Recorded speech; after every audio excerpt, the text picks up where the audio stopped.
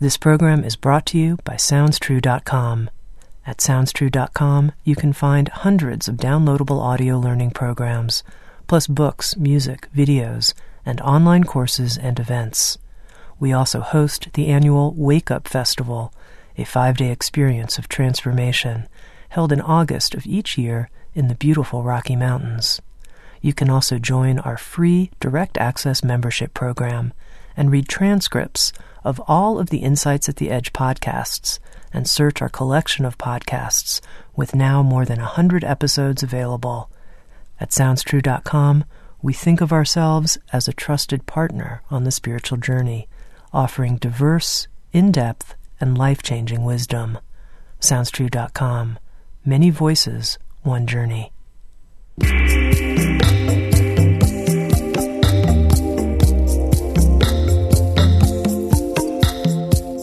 You're listening to Insights at the Edge. Today my guest is psychic and author Jack Rourke.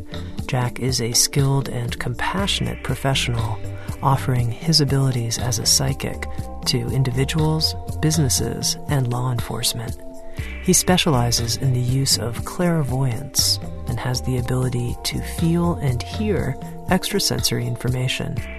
He is a gifted seer with an understanding of the human condition who possesses a genuine desire to serve. With Sounds True, Jack has written a new book called The Rational Psychic, a skeptic's guide to extraordinary perception, where he presents a detailed, thoughtful, and often surprising examination of seemingly supernatural and psychic events, relying on decades of first-hand experiences and scholarly investigation. In this episode of Insights at the Edge, Jack and I spoke about how science can better verify psychic abilities. We talked about how a rational psychic views something like spirit guides. And finally, we talked about what a heart-based motivation might be for cultivating psychic abilities. Here's my conversation with Jack Rourke.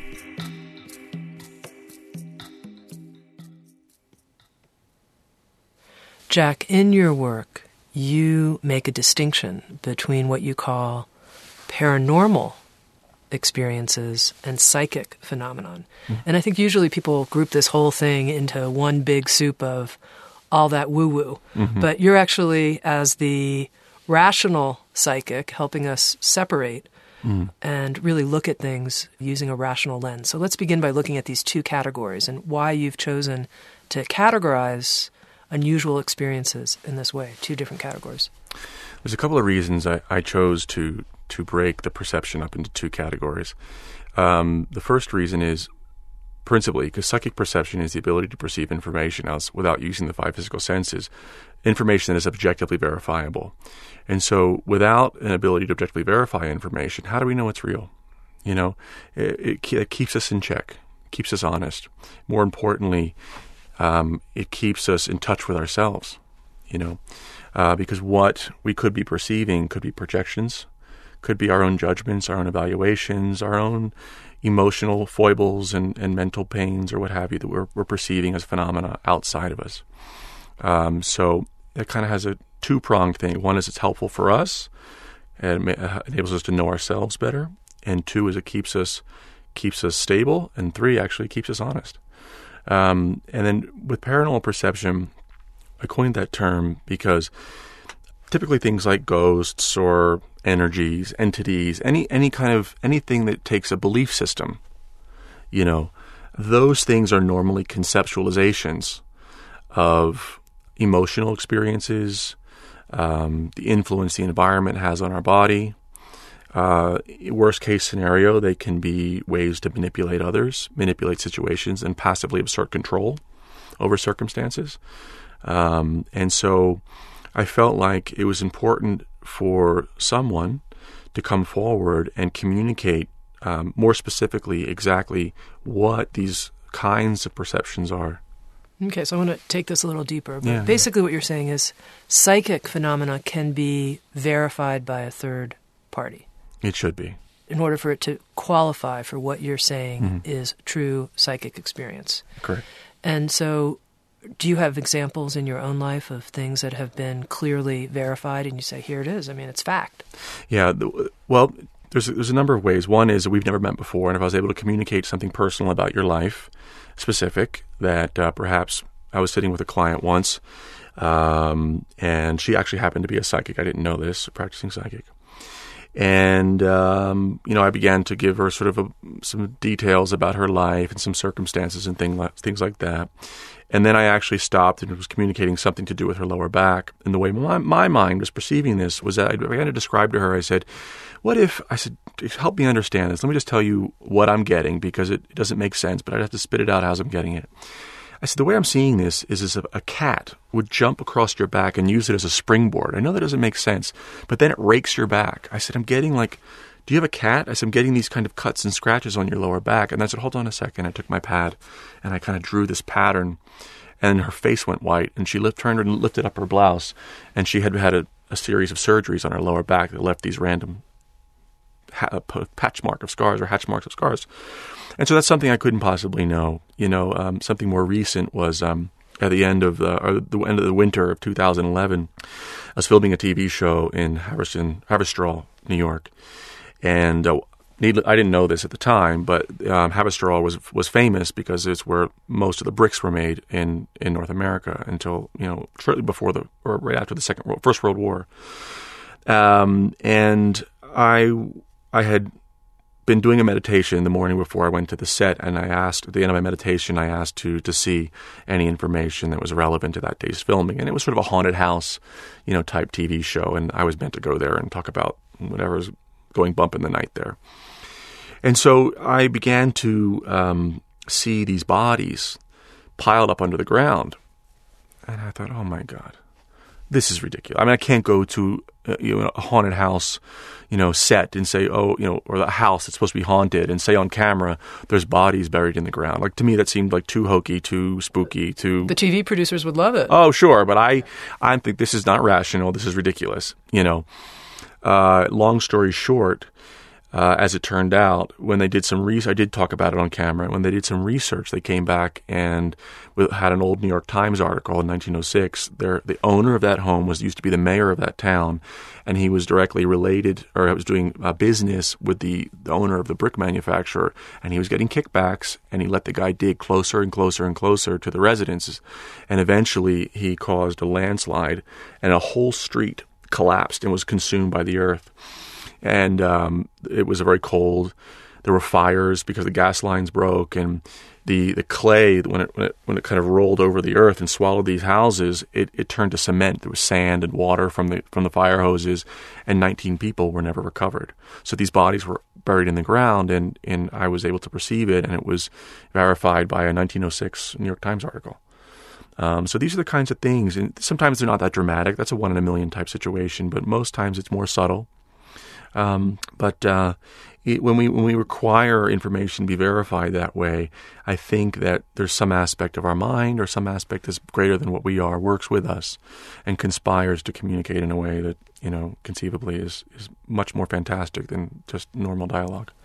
Now, I've talked to a lot of different people over the years who have had different psychic gifts, and many of them, I think, have had experiences similar to what you're describing in terms of working with a client or having a vision that was then verified by something in history. But they've also been wrong quite a lot. Sure. And many of their experiences haven't been verified by a third party of any kind, but yet they take them as true because they were right on so many different occasions. Absolutely. And everything, I think, is a factual psychic observation. So how do you sort all this out? Well, truth be told, you have to operate that way. You have to operate with a level of trust, because when you open your mind for such perception, you can't be a critic. You can't self-judge. You have to open and trust and just communicate the information. So I'm wrong all the time. You can be wrong. Some of the best people are wrong. Doesn't that make you lose your confidence? You know what? I sometimes say to people, you're only as good as your last reading. So that keeps you on your toes, and it can erode your confidence to some degree. You're right, but it keeps you honest, because one of the things that I've noticed, and other colleagues of mine have noticed as well, with certain people who do this work, is there's a sense of omnipotence that can develop. And at the end of the day, being psychic is not what's most important in life. It's not why we're here. It's not the greater purpose of mankind. And so, by remaining humble, by remaining, sort of grounded, and accepting that, we can make mistakes, not, that we don't keep ourselves from spiritually evolving, but stepping backward just a second to kind of address your question more directly, there is a gray area, with information. Sometimes there's a lapse of time before something can be validated.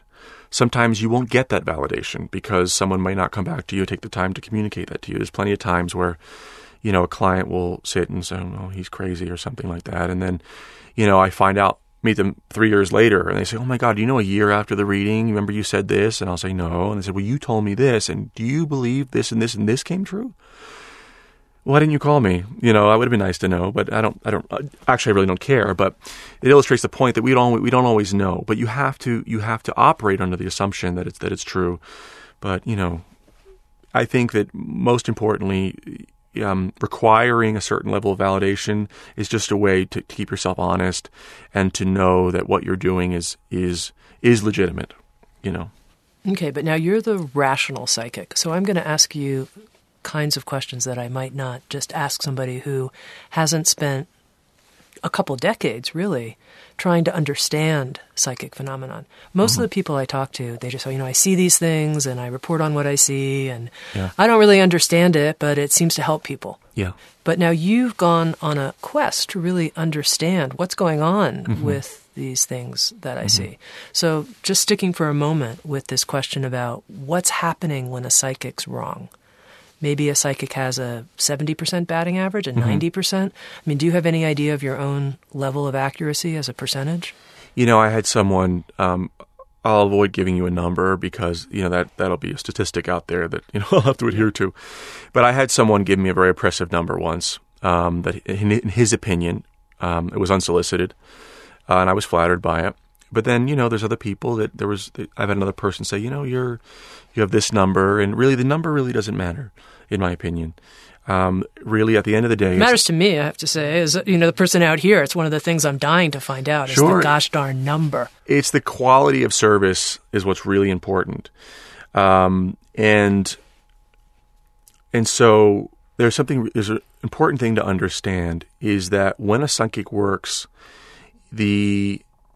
every time a psychic goes into service, no matter who they are, I don't care if you're the most famous or the granny down the street who reads for her friends, it's an experiment. And there's a variety of conditions that can influence that experiment. Some of them we know what they are, some of them we don't. Some of the things we do know is the emotional connection, the disposition, the compatibility between the two people who are creating the experiment. So although, I am the seer, if there's something disagreeable between us, that can influence the reading. If you're reticent or fearful, not that you're interfering with my perception per se, but that reticence and that fear can pull me back into the here and now because of a concern for you or, a concern about being wrong or a concern about taking care of you. These things all become distractions. There's also things that are called, sometimes they're called detractors or attractors. And I'll give you an example. Psychic ability, by and large, works primarily around something called need relevance. And that's just, do you need that information? Does it feel relevant so your mind's attracted to it? At the height of the Cold War, there was a psychic spy program here in the United States, one in the Soviet Union, one in Great Britain, one in China. The Soviets understood that one of the ways you could keep psychic spies from eavesdropping or remotely viewing, classified meetings was to put statues of, erotic statues or pornography around the meeting area because most of the readers were men and their consciousness would be attracted to the nude figures. And so that was one of the only things that they were... If I'm ever going to have a secret meeting, it's going to be covered with... pornography. Yeah, okay. But because their mind was attracted to these images, or emotionally there was a compulsion to see what this was. And so because other than that, there's no real way to shield the activity of consciousness. There's stories about. I have a colleague who actually worked on one of these programs, and the NSA spent hundreds of thousands of dollars in looking for a mole after a remote viewer had almost verbatim read a classified document in a sealed safe. So it's pretty interesting. So when you're as a psychic, if you're working with a client, and let's say that you had a bad morning or a bad day, or there's something going on with you, that acts as an attractor.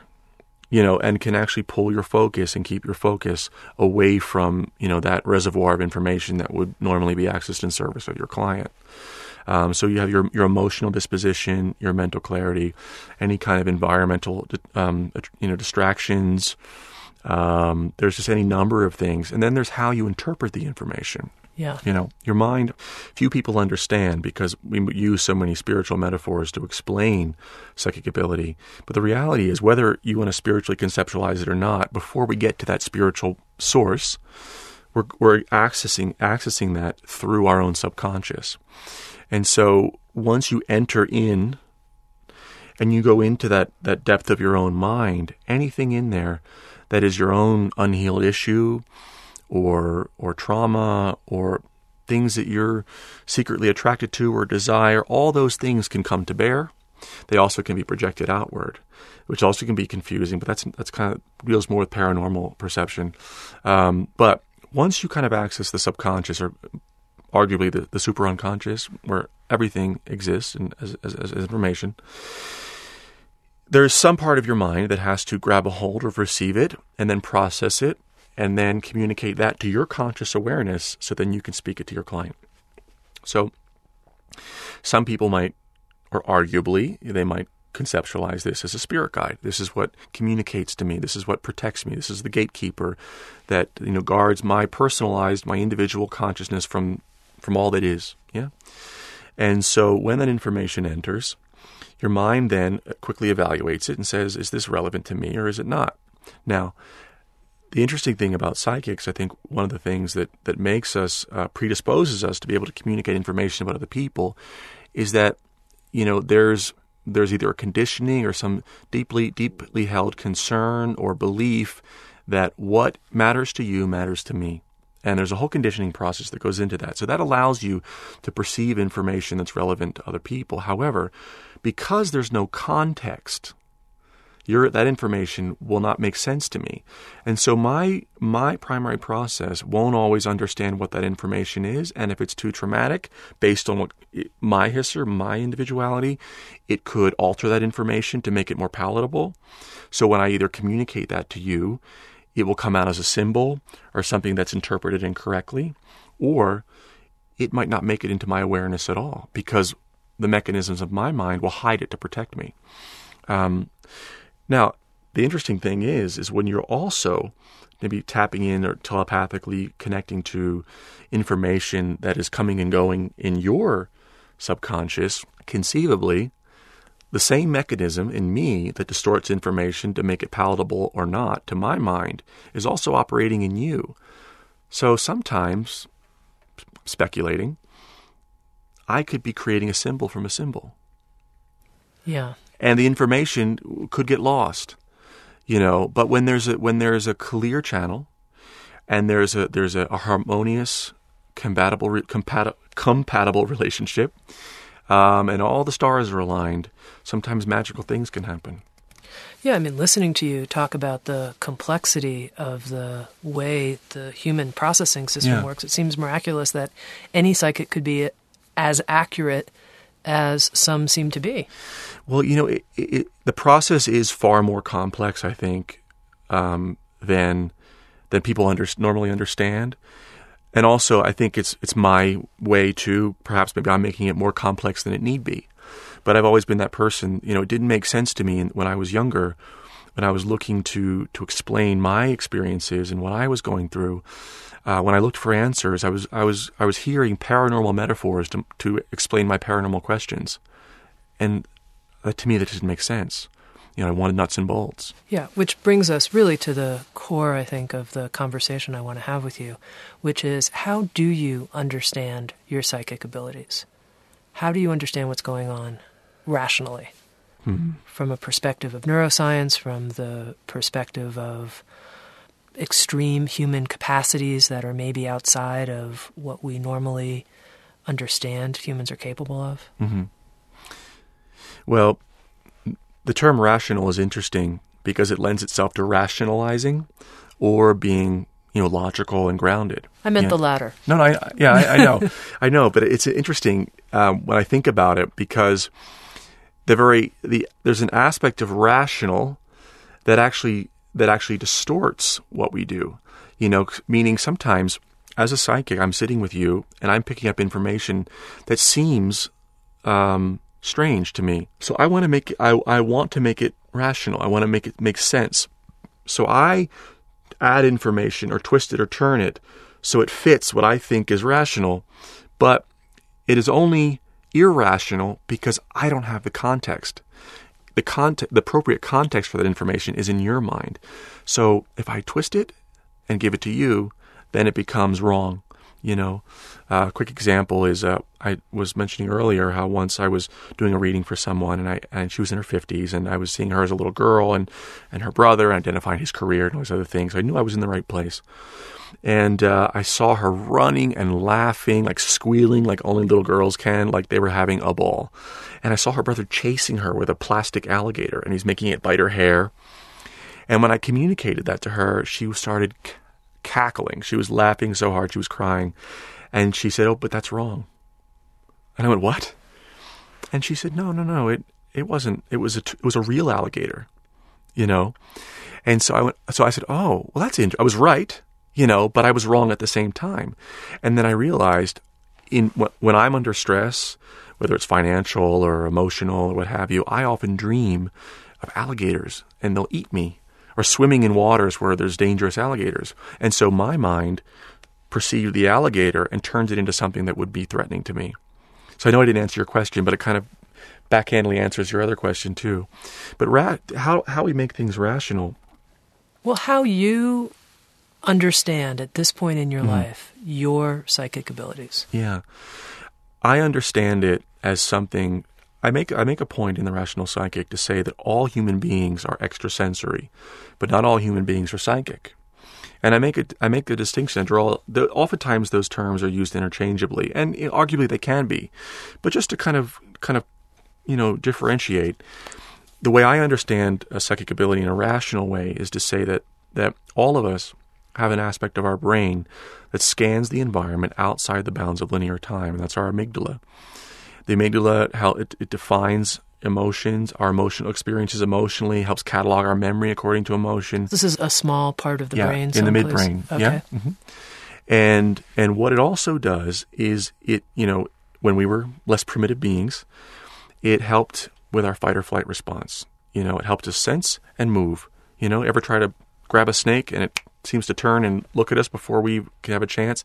Some aspect of it arguably knows there's a threat looming before it's even conscious, so it moves. We have that capability. Have you ever turned your head or blinked because something was about to hit your eye, even before you were conscious of something hitting your eye? That's an aspect of our lizard self, as it were, And so what I look at is that potentially as the human brain matured and we became thinking creatures rather than feeling and reacting creatures, we began to deny that feeling aspect of ourselves and rely on decision-making. But all the while, the perceptive capability of the less evolved mind, the brain, is still functioning. And what I suggest is that psychic ability is an adaptation of the fight or flight response, meaning we have this part of our brain that is always scanning for pain and pleasure outside the illusion of reality that is created by our brain. The brain orients our awareness in time and space, but yet this more primitive aspect of our brain it can step outside of that. And for a person who's maybe been conditioned to a certain way, they can perceive information that way and also interpret it in a meaningful way. So I see that as a very rational kind of explanation for how it is we can possibly do what we do.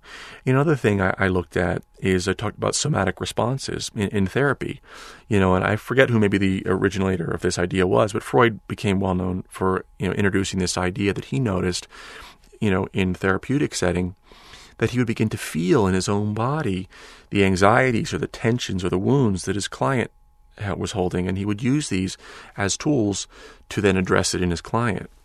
And I think a proper psychic relationship with a client isn't dissimilar to a therapeutic relationship. There's an assumed level of expertise and a responsibility on behalf of the seer, and there's an emotional vulnerability and all these things. And so in that same situation, I thought, have I ever noticed, a somatic response in myself? And the argument is yes. Yes, I have.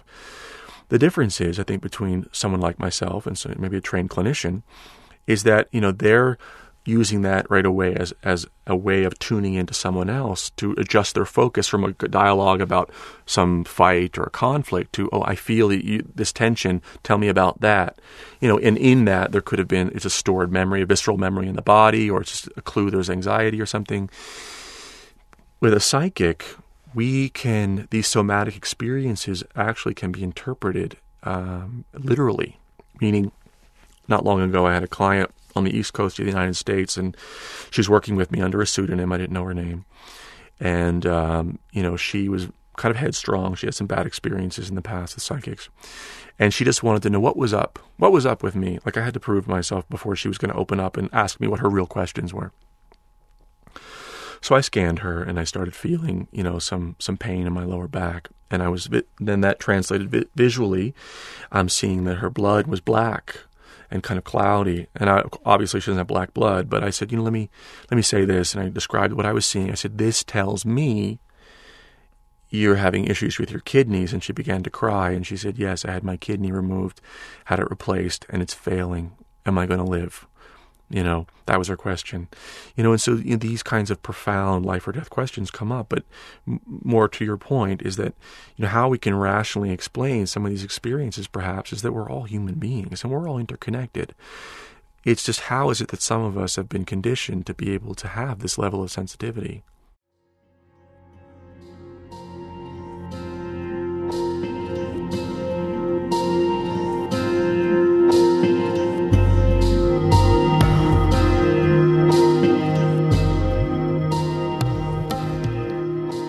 You're listening to Insights at the Edge, produced by Sounds True. Sounds True hosts an annual Wake Up Festival, a 5-day experience of transformation, held in August of each year in the beautiful Rocky Mountains. This is a gathering of spiritual teachers, artists, poets, and anyone interested in the many faces of awakening. For more information about the Wake Up Festival, please visit sounds.true.com/wake up.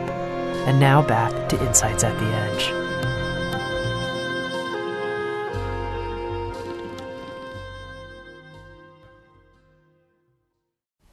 Yeah, so God, I have to be honest with you, Jack, I have so many questions right now, but I'm just going to keep going here. Yeah. You talked about remote viewing previously, mm-hmm. the ability for somebody to see into a room hundreds, thousands of miles away. Mm-hmm. And so in a situation like that, are you saying that somebody whose amygdala is somehow finely tuned in this way, some capacity we all have, but some people have been trained to do it, it's the capacity that allows them to see what's happening in that room? I mean, how do you explain something like remote viewing? Well, I don't know if I'm well versed enough to explain some of the techniques, how one is trained to be a remote viewer, because I think elements of that program are still classified. I know there are people that actually give workshops and train people, and they're specific. I'm just using that as an example. Sure, I'm not particularly attached to remote viewing. I don't know exactly how that would be relevant because I don't know how they're trained. But I can say that I look at that function, that biological function, because it tells me that there is something physical that we can point to and measure that shows us that our bodies are more capable of more than what we normally accept as real, And there has been laboratory research done. For instance, there was I I forget the university, but I'll give you an example of what kind of research has been done. You take an individual, you sit him in a chair, and they hook them up to a machine that measures their conductance, their skin conductance, and how much you sweat then affects how conductive it is by the bioelectric conductance. And so that the sweat response is completely autonomic. You can't control it. You can't make yourself sweat. So by measuring that tells the researchers that there's no trick here. There's something going on. A response is triggered that the person can't control, right? So they put these people in chairs with a little monitor, and there's random images, and they're timed. And some of the images are benign, calm nature scenes, kittens licking themselves, trees. And then other images would be displayed that were, either pornographic or violent scenes of carnage or, ugly screaming faces and these things that would create an emotional response. And what they found was that that the sweat response, that the brain, the body reacts seconds before we even view this material. And so that made the researchers scratch his head. And I'm scratching my head. Yeah, it's been replicated several times at different universities. And don't quote me, but the odds against chance are in the hundreds of thousands to one that this is real. But yet it is. And so what it shows is that there's an aspect of our mind that is aware of threatening things before it enters conscious awareness. And so I looked at that and I said, well, that's interesting. And then I began to compare some theories on how people are conditioned to be psychic. And, many people like to pretend that psychics have fallen out of the sky or slid down a rainbow and have come ordained by God to bless us all with all their wisdom. And the reality is that's not true. By and large, a lot of extrasensitive people have been raised in very stressful or traumatic environments. And that long-term neglect, abuse, stress can put the amygdala on red alert. And so they're hypersensitive. They're always scanning, looking, and in homes where children are raised where perhaps they weren't allowed to blossom and individuate in a healthy way, and then maybe the parents' needs come first, or for whatever reason children are taught that they need to pick up and defend for themselves because no one's there for them. They become acutely sensitive and really aware of anything going on around them. They sense the emotional changes in their mother, in their father, in the relationships. And so if they're punished, say if there's conflict in the home, and the sensitive children oftentimes they become the sounding boards, or sometimes the whipping post, the black sheep of the family. They react, their sensitivity, they're like the pressure relief valve in the home. They are reacting to this stress that no one else will speak about. And they get punished. Or, they're punished for things that are completely beyond their control. And this kind of conditioning, first, obviously, makes the child extra sensitive. Then they're taught that things that are none of their business are theirs to be concerned about, fix, or worry. So they're instilled with this sense that what is yours is relevant to me and relevant to my survival. So the combination of these two things, of course I'm oversimplifying, leads to a personality that is not only extrasensitive, but can perceive information. Sometimes, it leads to a person to identify as psychic, and then when they begin psychic training, they then begin to externalize their wounds, and they stop there, and they're satisfied that they're psychic because it justifies how they feel and the way they see the world. But what they're perceiving, feeling, and experiencing is just their own demons. Explain what you mean by that, externalize their wounds. Okay. Yeah. In your subconscious is all the things that, maybe you've forgotten, or things that were traumatic, that are buried within you, And when we begin psychic development, the first order of business is to go inside. Think of let's use this metaphor, the closet, the wardrobe from Chronicles of Narnia. You go inside, you open that wardrobe, and there's that dress that you haven't worn since you were 3. And there, hanging there, is a poster that depicts how your father came home drunk and frightened you. And there was the time something else happened, and there's this memory and that thing, and all these things that we consciously don't recognize, but yet these things still have the ability to reach out and touch us through our feelings.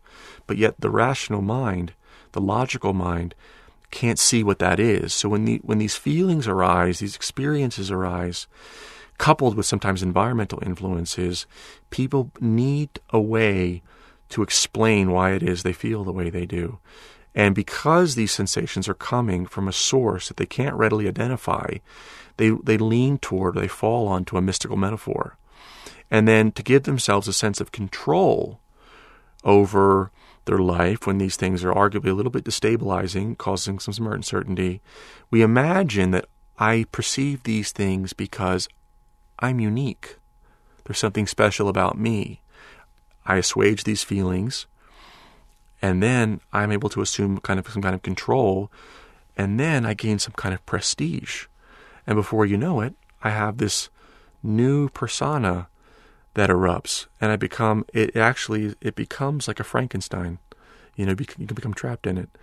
But I think I kind of stepped away from your original question, but going into that wardrobe again, as you begin to deal with those things, those issues from your past, these things that don't have words or they don't have memories, they're just feelings, they can be projected outward, and like oftentimes you'll hear someone say, I don't like that person, their energy is like this. And maybe that person is disagreeable. But sometimes you dislike someone and you don't know why. And we'll say, it's got to be something about them. I've got to figure out what it is about them because I know. When the harder question is, maybe I dislike this person because they're triggering this memory deep inside me. I'm using them as a mirror. And that can be a tool, that relationship, that experience can be a tool or a means to heal something within ourselves. So one of the things that I'm looking at with the rational psychic is to kind of give people an idea that sometimes what they perceive, if it's not readily verifiable, that artifact could be used as a means to understand and know ourselves better. And then from that we can be better people. Okay, now I want to travel back just a little bit here to what I think was a really important point you were making, which is that people who have psychic quote-unquote gifts, that in your observation, that many of those people had difficult childhoods. And it was because they were on some kind of hyper alert. Maybe it was a situation of sexual abuse or drunken parents or something like that. That's part of how this developed. Certainly. Was there something like that in your own background? It's interesting you ask that, because how I first became aware, I call this conditioning theory. How I first became aware of this was I was working on a murder case, and this person the person who came to me said I was referred by this big name person. And I went, well, that's very flattering. I didn't know this person knew who I was, very famous person. And so I knew this other well-known person, and I noticed his email in a kind of a bulk email thing, and I said, oh, I'll just send him an email and say, thank you that was awfully kind of you, So this person engaged me, and he said, how the heck did you get my email? And he said, will you call me? So we had a conversation. He was a really friendly, great person, and one of the first things he asked me is, do you have an effed up childhood? I said, what do you mean? He goes, well, I've noticed, and he shared that his father was an alcoholic, and he said, every psychic I know has this crazy childhood. And I said, oh, I hadn't really thought of that, and I certainly wasn't willing. I can be very guarded, and I absolutely have had my troubles in childhood.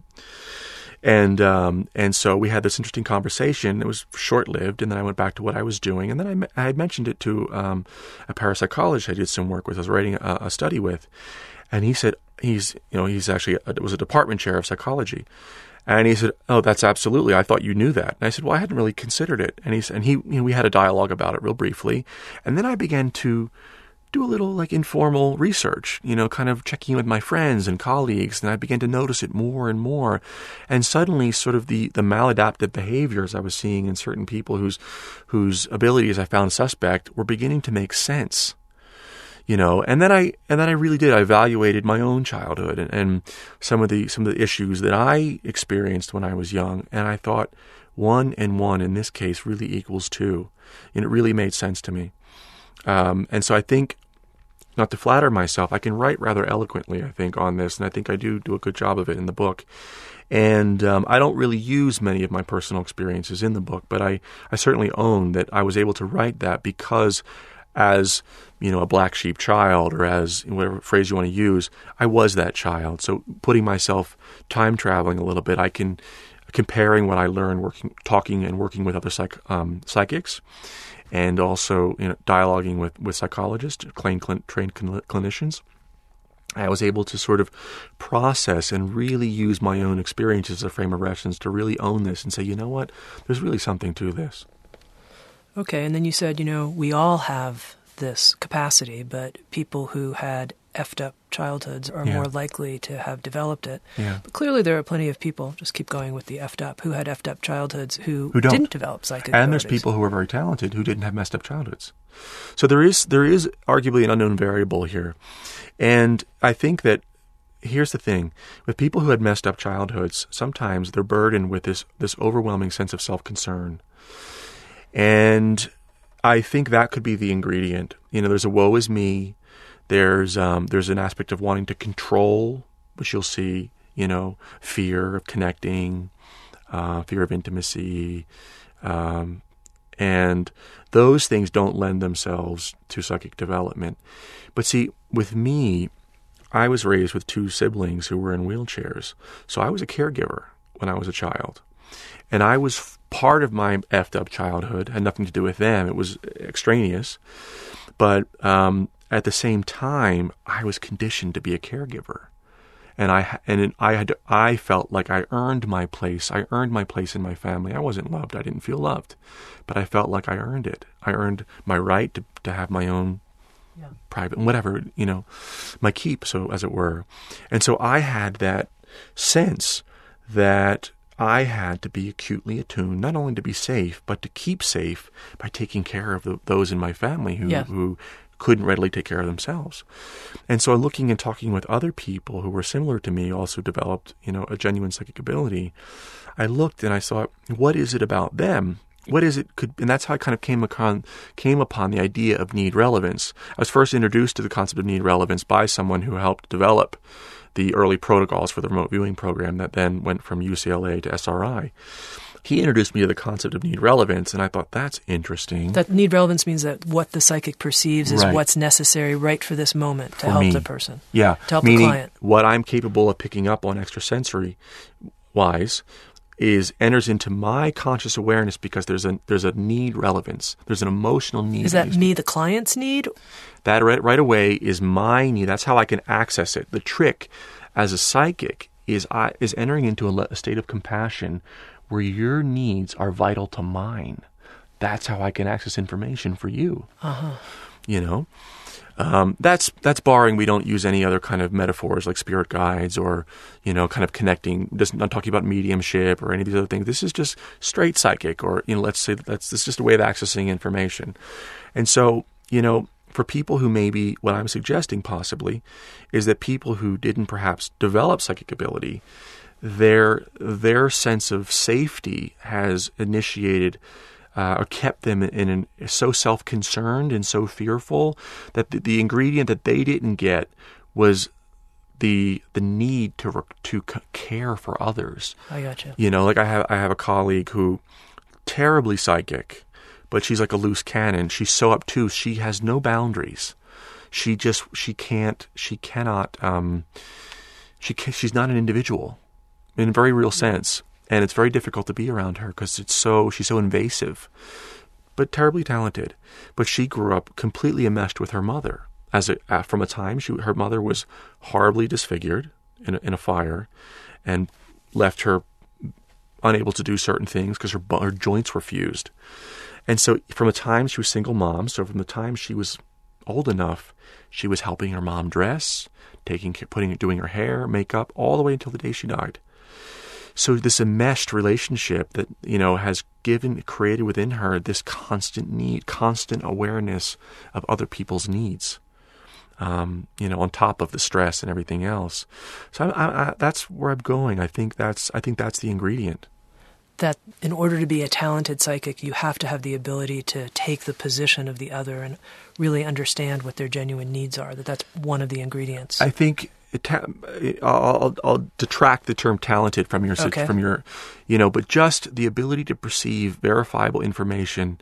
I think that's a vital ingredient.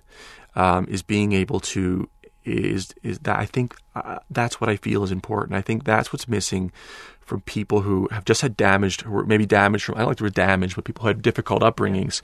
I think that's the difference. Not to say they're not, they could be very empathetic, they could be kind people, but that ability to grab on hold of information, I think that's the missing ingredient. Okay, now you mentioned a metaphor like spirit guides. Mm-hmm. So do you consider spirit guides to be real existing entities that we can tap into, or simply a metaphor for some other aspect of our capacity to access higher knowings? It's an interesting question. I wrestle with this even still this all day. I notice with myself, obviously there is that mechanism of our mind, the primary process, I think acts as a gatekeeper and interprets information for us. I feel like that could be a metaphor for a spirit guide. Now, I'm not following you exactly there. Okay. The primary process is that bit, that function of the mind that evaluates need relevance. If it is what think of it this way, it's like a valve. Information, if it's water, think of plumbing.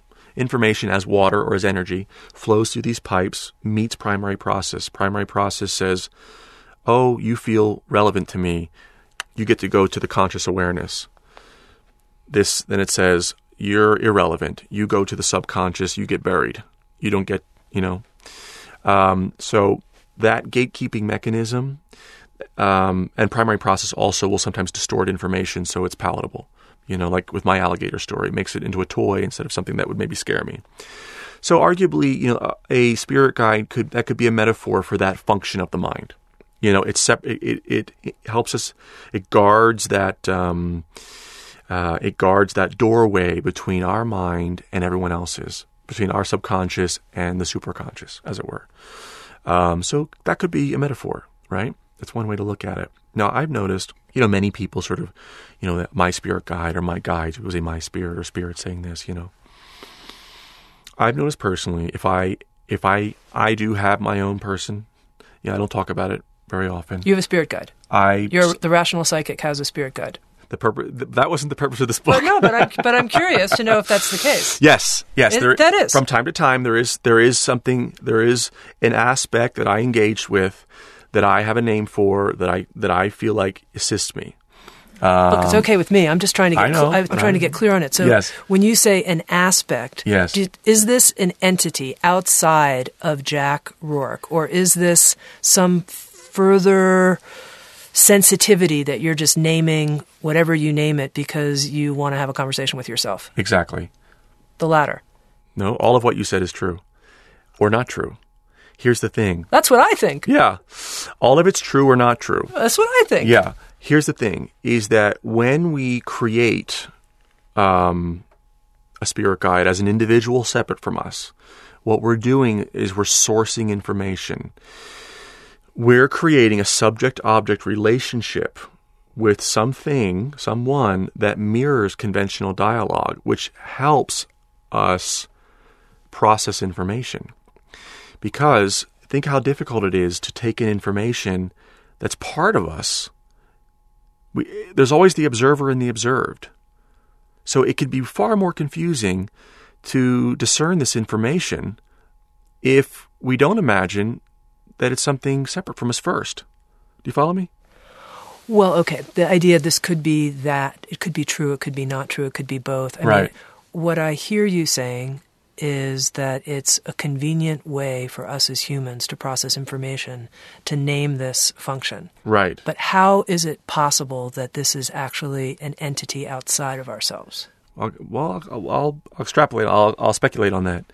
But I want to say this first. Another reason that is helpful to either imagine or identify or arguably work with something that we perceive as something separate from us is it inhibits the inner skeptic. Meaning, if I just accept this information is coming from outside of me, I don't take ownership of it. I just say it to you. And that free flow Right. is sometimes exactly what you need in order to get to what can be verified. So it kind of it inhibits that skeptical part of that left brain aspect of us. Now, arguably, if we want to pull focus out really wide, once our brain is the instrument that localizes our awareness, and the capacity to discern information requires us to shift our focus, to shift our awareness outside of that confines made by our brain. So outside that self-created illusion of individuality, there is no separateness.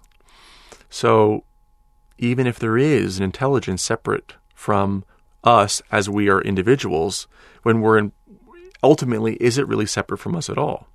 So by saying maybe it's just a part of your mind, that might sound cynical or rational, but maybe it only seems that way because our belief system, we want to grab onto something else. Okay. It gets a little hairy. How do you work with your spirit guide? Since you confessed, I somehow pulled it out of you. You pulled it out of me. The purpose of this book was not to use any spiritual metaphors, so that people could. I understand, but we're just having a conversation. So they happen to be recorded. But anyway, it just so happens it's a conversation in front of others, but still. It's interesting. I will do something like this. Before I begin, I'll center myself and I'll kind of still my mind and still myself. And it's a feeling based process. I can't describe what it is, but it's just a shift of awareness. And when that shift happens, I can feel it, and I know that I'm open for business. And right before that happens, I'll just say, hey, and I'll address this person by name, the person, and it's a name that I felt was given to me. And it's kind of an ironic one. You can tell me if you want to. No, I want to keep that private. Okay, that's fine. And I'll just say, please be present, and I ask you to, facilitate this communication between, my client and their loved ones and whomever and blah, blah, blah, highest good, yada, yada. And then it's funny, when I work that way, my work generally is much flows better. It flows. It can be more precise. But then having said that, there's times without consciously engaging that mechanism or that individual, there's still some astonishing things that happen. But I find that I work harder when I don't engage that conceivably that individual. So maybe there is someone who we can't see that whispers in our ears from time to time. I don't know. That's something that can't be proven. But what I can say is, we often have experiences that can't be proven. The experience is real. What we feel is also often very real. And what I endeavored to do with the Rational Psychic was to communicate to people that, yes, our feelings are real, our experiences are real, but there are also ways that we can talk about these things, that we needn't be afraid, or we needn't feel embarrassed, or we needn't deny them. And we can by working with these things in a real rational, concrete way, we can learn to understand ourselves in a much more interesting way. Obviously, through the book, we understand a lot of different paranormal things that previously maybe folks won't have been able to explain or understand. But it really is about dealing with yourself. It's the instrument that that we're really getting at. How does it work, and why does it do what it does, and how can I let go of certain things and embrace other aspects of myself? Okay, just a couple more questions, Jack. I know that the rational part of you loves when things are verified. Yeah. Third-party verification. So do you have any ideas, dreams of how science could actually do a better job verifying psychic abilities? What kinds of tests or experiments you'd like to see? Wow, that's really interesting. I believe that in the future, and I'm talking, probably 100, 200, maybe more years if we live that long, I feel like that there will be, I think as technology begins to mirror human biology more and more and more, and intelligence is transferred to machines, I think that we're going to come to understand the physical body as just an apparatus, because I feel like down the road we're going to be able to duplicate many of the things that we now think that we could never do. And not to sound blasphemous, but I think when we get to that point, more people are going to be willing to concede that there has to be more. There has to be more. And I don't know, like, per se, that we can create some machine that can measure ghosts, or that can interpret information like consciousness, or help us perceive information in the environment. I mean, conceivably, 100 years ago, if someone said there's things that exist in the infrared or the ultraviolet spectrum, you would say, no way, you're crazy. But now we know, and if we could see as a spider does, we would know that the world is far different than how we see it. You're probably aware of this, but spider silk, it refracts sunlight and it refracts ultraviolet light. And so when insects see, they see in the ultraviolet. So when they see that refracted light given off by a spider web, they believe that they're actually moving into an open space, because that's how they navigate. They navigate through shadows and light and dark and ultraviolet light, by monitoring the light. And so they see this bright spot, and they think they're going to fly into an open space, and that's how they get trapped. And the same way, insects and bees, because they can see in the ultraviolet, we might look at a flower and see that it only has 2 colors. They see 4, and it's beautiful because the way these colors are arranged, it actually directs them into the flower like a landing strip. So arguably, because of the limitation on our own senses, that there's far more going on. Maybe there are people standing right here that we can't see, and perhaps one day, just like how we've developed technologies that can see into the infrared or the ultraviolet, we'll have something developed that can see into a spectrum of light that we don't even know exists yet. Maybe that's possible, but we can only speculate. Okay, and just one final question, Jack. You talked about how in your own emergence of psychic abilities that a difficult childhood was part of it. Mm-hmm. What would you recommend for somebody who so far hasn't had much access to psychic perception, but is interested in having that open in them? What would you recommend? Wow. My first question would be why? What do you want to know? I want more information so I have more power. Yeah, that's more exactly. capacities to accomplish stuff. Yeah, that's the wrong answer. I'm offering that because I presume that is probably it is. The most likely response to that. People think that it's going to offer them some kind of unique skill or ability. You get a leg up on the situation. Yeah, exactly. Yeah. And the truth of the matter is that, with development comes responsibility, and there's a level of emotional distress that can come along with it, because as you begin to challenge what your brain creates for you as reality, you have to completely reevaluate everything you think you know, all your belief systems, all the certainties, and with that, our reality is created and partially created by how we define things emotionally. And as we change and as our perception changes, our feelings change. How we connect with things also is altered. And you can become really destabilized. And that's something that people don't talk about and don't understand. But in laboratories, in controlled settings, or people are, instituting development, it's seen time and time again that people become unraveled. So it's a very precarious thing that people are asking for. What is the right answer to the question then? Service. Because when people always say, you have an amazing gift, you're so fortunate to have that gift, that always kind of rubs me the wrong way inside. And sometimes I'll smile and say thank you.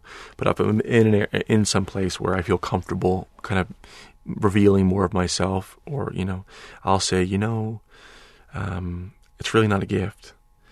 It's only a gift when you give it away to someone else. And so service, the truth is that it takes a tremendous amount of compassion to be able to access that need relevance, for someone else. But compassion can be developed without being psychic. Sometimes that compassion leads to sort of a more empathetic or even extrasensory ability, but it doesn't make you a better person. It doesn't make you more powerful. It doesn't make you smarter.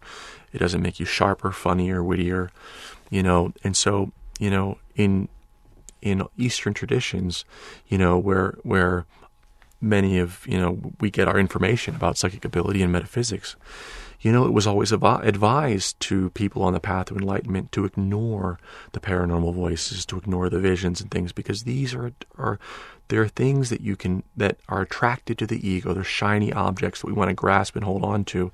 And then our point of focus becomes about, what can I do? Who am I? Look at this. Look what I can see. And we stop developing as human beings. So really, if someone who maybe didn't have this come naturally and they found their way to it, to develop it in order to better understand themselves or to serve others, there really it's not necessary. Well, I love that idea that service is being able to be of benefit to others as a primary motivation of whatever one's next step is. Sure. It's beautiful. I've been talking with Jack Rourke. He's the author of a new book from Sounds True, The Rational Psychic, a skeptic's guide to extraordinary perception. Thank you. Thanks for bringing your heart and your rational mind and your huge openness and heart of service to what you're doing. Thank you. Thank you. SoundsTrue.com. Many voices, one journey. Thanks for being with us.